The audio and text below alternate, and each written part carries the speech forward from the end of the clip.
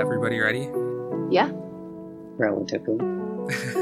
So the Guadi people dig up the old guns from the Battle of Guadalcanal, and they invade the capital city with their reconstructed old post-apocalyptic guns. And then I realized that all three of these guys have black ski masks on. You said the crime is in your bank account. You've been labeled that you're too poor to be free. And the guy turned around and punched my captain in the face, which he promptly returned by throwing him off of the boat. In preparing for this podcast, we actually went through like every fight we've ever had. Yeah, I just went to my journal. You just type in fight and just read all of the fights in there. When you first brought this up, I was thinking, no, I just have conflict with peace, which is not true. It's just,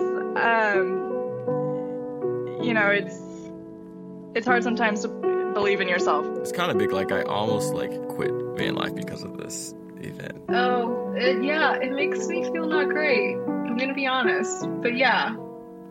You're absolutely right. That is exactly what I'm doing, like in the moment of rage. What drives you really, really crazy is the feeling that other people are not seeing or acknowledging or validating your pain and what you've experienced, and especially the truth of what you experienced. She said, so how would you treat yourself if you were somebody else? Like if you were a dear friend, or if you were talking to a child who felt this way.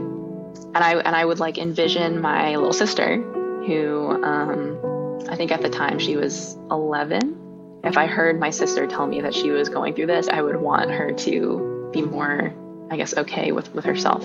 I was encouraged by you trying to believe in other people as peacemakers, and that seems to be part of your goal as well here, is getting people to look internally and see ways in which they have. So I appreciate that as well. Tell me what's a life? I've been feeling starstruck, seeing human love thrive in this really long dusk. Guess it's really all love, 7 billion of us, and I read the headlines. Tell me what's a life?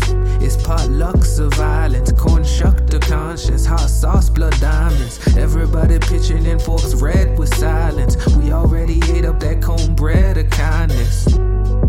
Or it's something in between. We got stories in our stories, knowing stories what it seems. As we stumble, as we fall, we watch each other and we scream. If our weakness is our glory, it's more glory to be seen.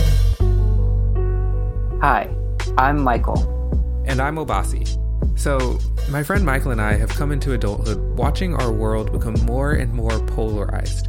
From political polarization to income inequality to how we even define what is real, to divorce rate to mental health epidemic, it feels like schism and conflict are everywhere.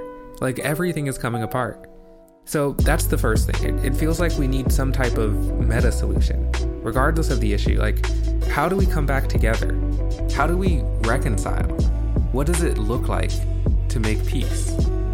And at the same time, the world hasn't literally fallen apart yet, so people must be making peace on some level. So that's where we want to start. We want to learn who's making peace and how we can apply that to the rest of our world. So join us as we try to find everyday peacemakers and learn what peacemaking means to them. Each episode, we'll learn one principle of peacemaking from our guests. These are featured as a growing tribute to our guests and their wisdom at principlesofpeacemaking.org.